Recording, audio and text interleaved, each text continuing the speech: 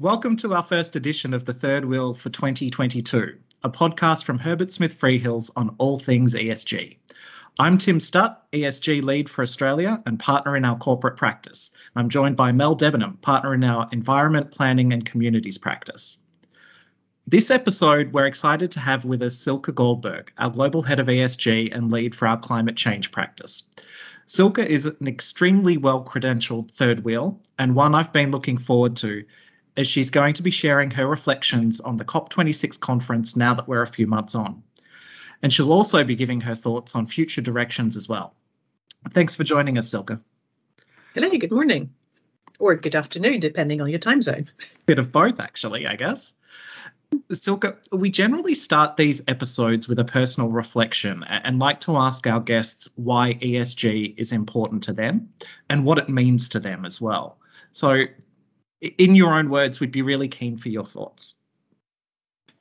Thank you, Tim. And you're starting with a big one, really, because for me, ESG, environment, social and governance aspects are really the absolute core of how we do business or how we should do business. So it is at the same time a way of doing business, but it's also an outlook on society rather. So how are companies situating themselves in society and how they're interacting with society? So it's basically how companies look at how do they interact with stakeholders, customers, employees, suppliers, communities, and shareholders all together. And how companies interact with society is, to me, an absolute core. And ESG summarizes this and in a really sort of pithy abbreviation. However, it is also more than zeitgeist. So there was a survey done, or sort of a study, I think it was McKinsey, who looked at ESG investment. And ESG investment, or sustainable investment, how it's often termed, now tops more than, I think, $30 trillion.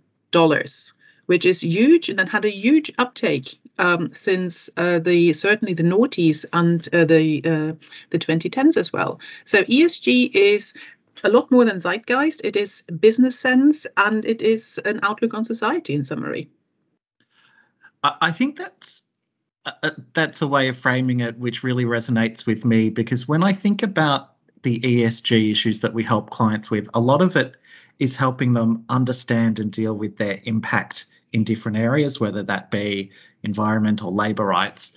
Mm-hmm. But also there is a big part around helping them meet stakeholder expectations or broader societal expectations. I think when we look at some of the ESG crises, it's where they've really misjudged that societal piece as well. Completely agree. We might move to the COP26 conference. Mm-hmm. I know many people were disappointed by the softer language landed on in the outcomes of the conference. For example, the phasing down rather than phasing out of unabated coal power. And the media certainly had a lot of fun with the good cop, bad cop and cop-out puns, which we'll try and avoid in this conversation. But I'd be really keen to hear your thoughts on COP26 now that you've had a few months to digest the agreements reached and give a bit of thought to how things might pan out from here.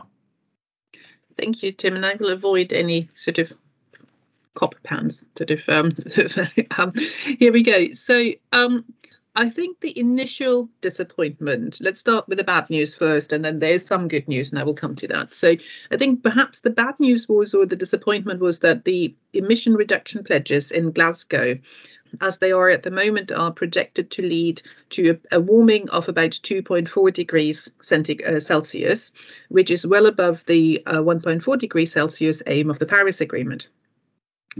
That's the first thing. So there is a clear discrepancy between Paris and where we are at the moment, and COP26 didn't really do an awful lot to reduce that particular gap.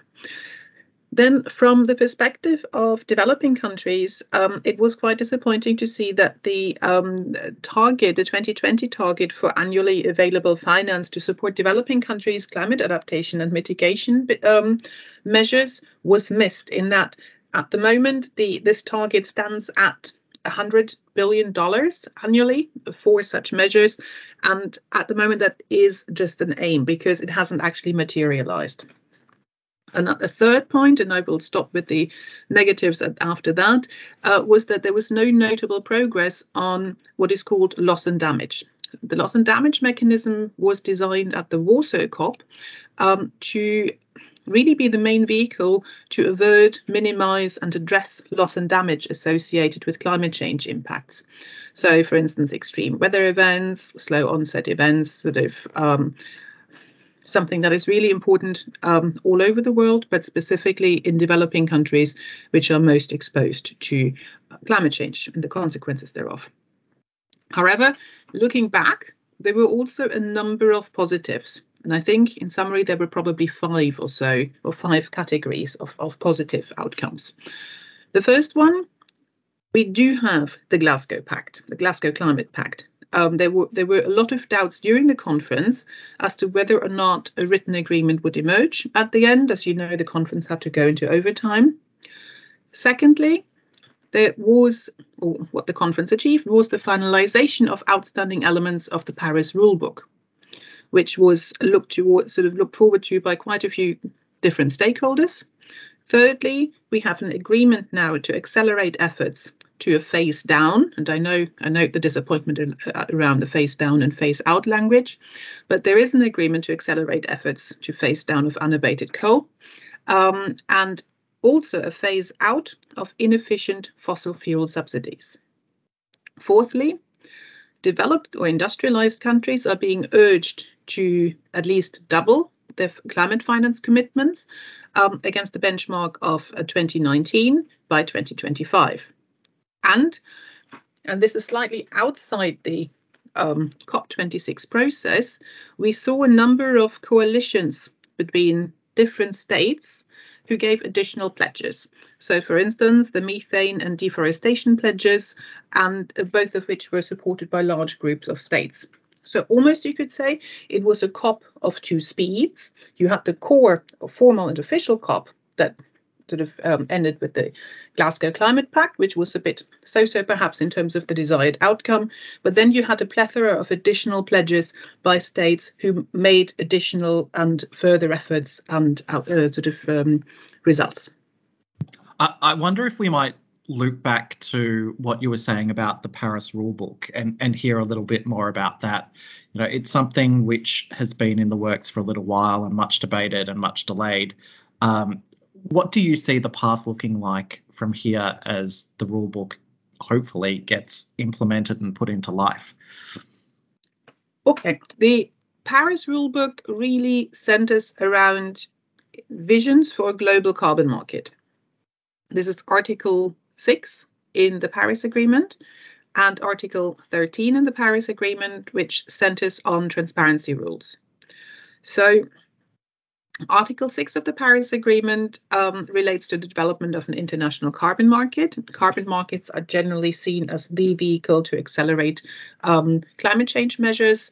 And here, the Glasgow Climate Pact had 3 separate pieces of guidance, I suppose. So the guidance relates to a new framework under Article 6, which for the first time will comprise a centralized system which will be open to the public and the private sectors, a separate bilateral system that will allow countries to trade credits that they can use to help meet their decarbonization targets. However, the guidance is a little bit ambiguous, so I don't immediately see the jumping into action of a global carbon market, but some progress was made. So I don't know, Tim and Melanie, how technical you want to get on all of these things, but let's say we have guidance on cooperative approaches for an international carbon market. And this is basically countries cooperating with one another in a bilateral system relating to internationally transferred mitigation outcomes called ITMOs.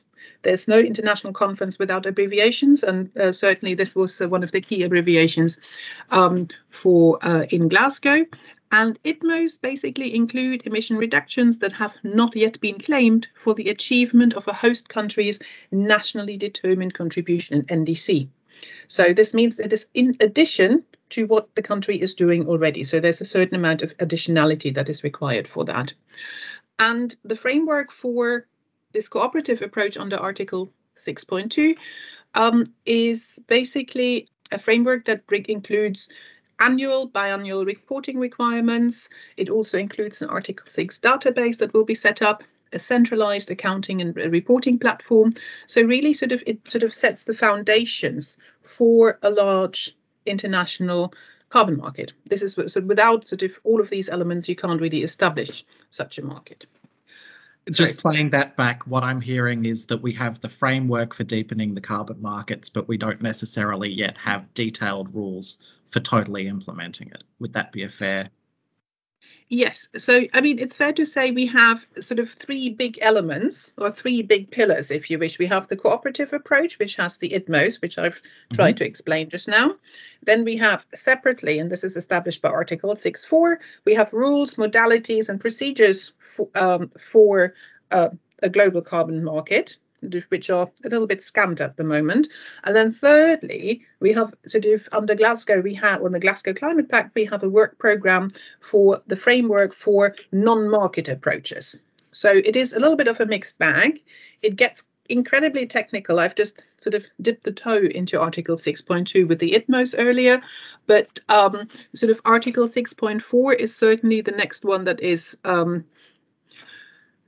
required to be filled with a little bit more life in order to see the establishment of a future carbon market. Silke, working with a lot of companies in Australia, they're very keen to see the opening up of a global market just because of the pressure on credits within our domestic regime. And the growing importance of them really from an approvals perspective. So I'm going to ask you an impossible question. If you'll indulge us in a little crystal ball gazing, what kind of time frame do you foresee for an operative, truly global carbon market? And are we going to get there?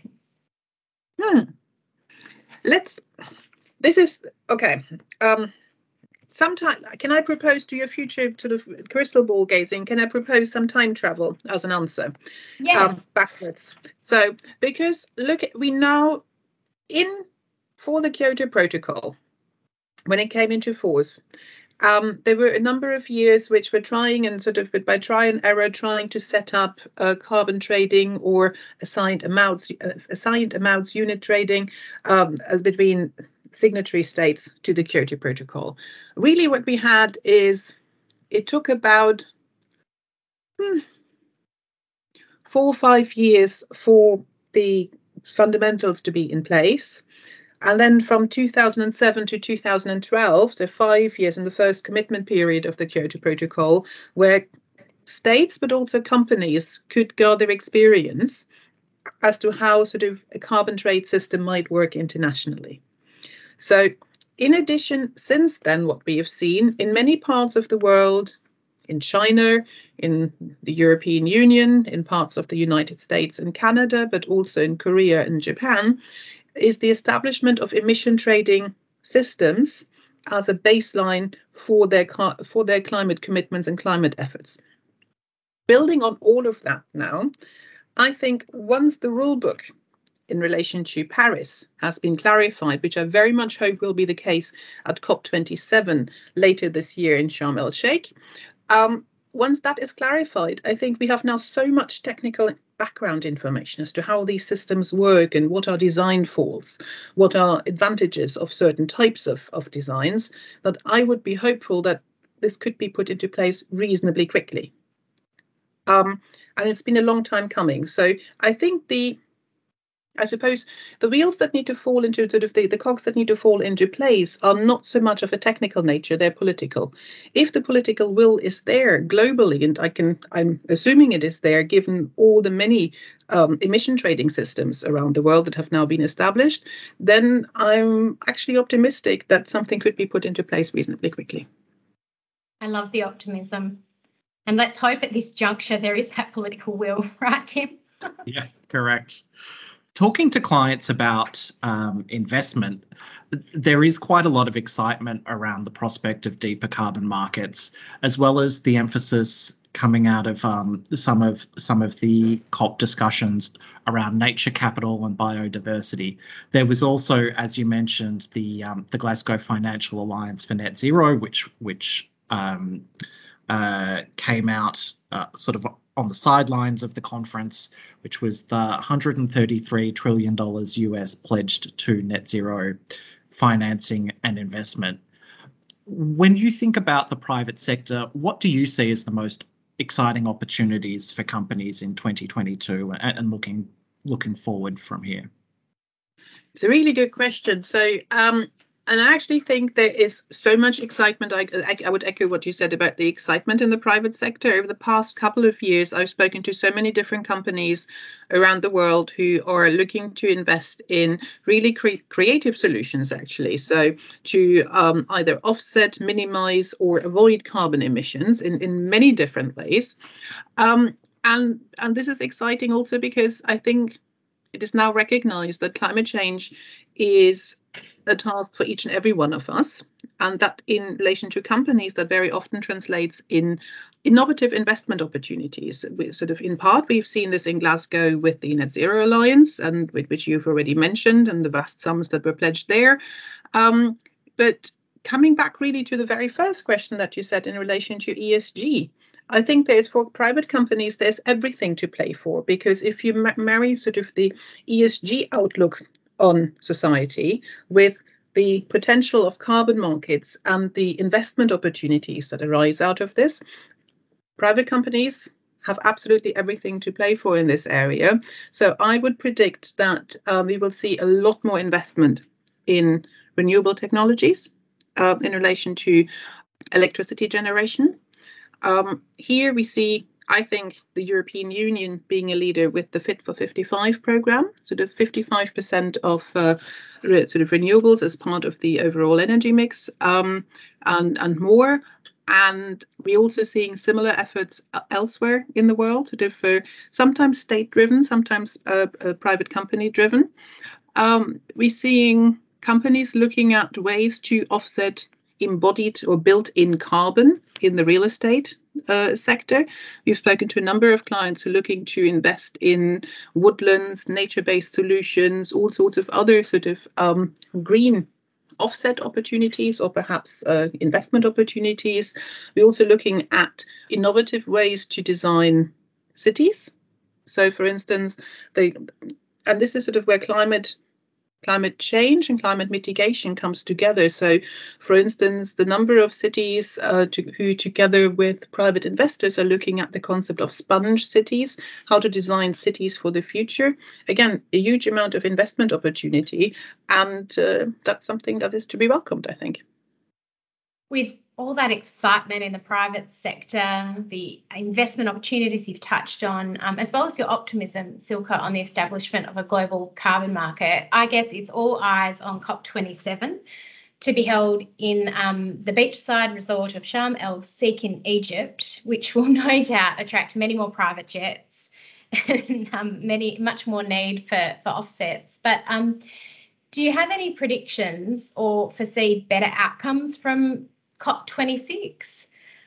And is there anything that is important to be thinking about now to be put on the agenda for our next conference? Oh, there's lots of big questions this morning. So I think that sort of for Sharm el-Sheikh in November this year, I think, again, all eyes are on the Paris rulebook. We need more flesh on the bones, as it were, more detail in order to see the establishment of a global carbon market. And I think Sharm el-Sheikh will hopefully pick up where the Glasgow Climate Pact left off by, in the first instance, addressing those areas that were not fully covered in Glasgow and that were perhaps left a little bit short in Glasgow. So, for instance, the 100 billion annual available finance to support developing countries' climate change, adaptation and mitigation efforts, hopefully will be addressed in full in Sharm el-Sheikh. I also hope that loss and damage will be addressed in more detail in Sharm el-Sheikh, as well as I said earlier, the sort of implementation of the Paris rulebook in relation to carbon markets will hopefully advance a lot more. But these are just sort of the legal outcomes, or the touchable outcomes, the tangible outcomes. What I actually think COP26 has done to some extent, certainly in the UK, you could feel it in terms of how the press was looking at it, sort of the commentaries. There was real excitement around it. And I'm hoping that Sharm el-Sheikh can pick up on that, and that excitement will translate into an anchoring of consciousness around climate change, mitigation, adaptation, climate change more generally. And I hope that as a result, climate change will not just be sort of a focal point every year when there is the COP, but it will really sort of integrate into the way business is done, the way policy is sort of undertaken, really sort of to link up again with the first question, what is ESG? That sort of it becomes an integral part of that, and it becomes an outlook on how we all do business. Because in my view, the future is ESG, and that includes climate conscious, or it will not. Or it will not be. So without ESG, I think we will be in deep trouble, all of us in different ways. So, and Melanie, that's also the source of my optimism, that sort of the knowledge around the centrality of climate change efforts and ESG more broadly is such that we absolutely need it. And that I'm hoping that the realization of that will take hold. Silke, Tim and I both hope your predictions come true. We will absolutely be looping back to you around COP27 time, and hopefully, see that anchoring and level of ambition really escalate. So thank you so much for your time and sharing those observations with us. It was fantastic. Now, in 2022, we are going to close the podcast as we did in 2021 with an interesting or quirky fact from the world of ESG. I mentioned private jets before, but it'll be electric cars this time. In Western Australia, we are soon going to have Australia's longest electric highway. We'll have 45 charging stations between Esperance in the south and Kununurra in the north. We're very proud of this announcement in Western Australia, but if we're talking electric vehicles, like many things ESG related, Europe is really leading the way, not us here domestically. And so much, in fact, that sales of electric cars overtook diesel models for the first time in December 2021. I think it's probably indicative of what we're seeing from consumers more broadly, Tim. Conscious choices are continuing to be made around emissions reduction. Silke mentioned ESG being companies' interactions with society, but I wonder if these stats start to speak to society's interaction with companies, that hip pocket desire for low emissions. More than a fifth of new cars sold across 18 European markets were powered exclusively by batteries. This is according to data compiled for the Financial Times. While diesel cars, and this includes diesel hybrids, accounted for less than 19% of sales. Electric sales have been steadily rising thanks to government subsidies in a number of countries like Germany, as well as strict regulations. And so I think we will expect to see those numbers rising. Now, if you listen to all of those stats, and the natural question is, well, what did we see in Australia? Regrettably, not such a huge uptick in electric vehicles, but we're getting there. So in the first half of 2021, there were 8,688 electric vehicles sold. So probably accounting for a little bit less than 1% of all vehicles sold in Australia. Anyway, we've got a way to go, but if you're listening and you've got kids and you've seen the Tesla do the Tesla dance, you'll probably also have a little bit of family pressure around getting the cool car on the block for your next purchase. So we'll round out the podcast today on that note. Thanks again, Silke, for joining us and for listening in. We look forward to you joining us next time. Thanks very much for having me. In the spirit of reconciliation, Herbert Smith Freehills acknowledges the traditional custodians of country throughout Australia and their connections to land, sea and community. We pay our respect to their elders past and present and extend that respect to all Aboriginal and Torres Strait Islander peoples today.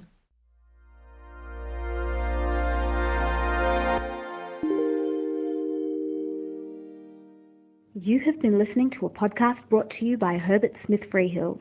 For more episodes, please go to our channel on iTunes or SoundCloud and visit our website herbertsmithfreehills.com for more insights relevant to your business.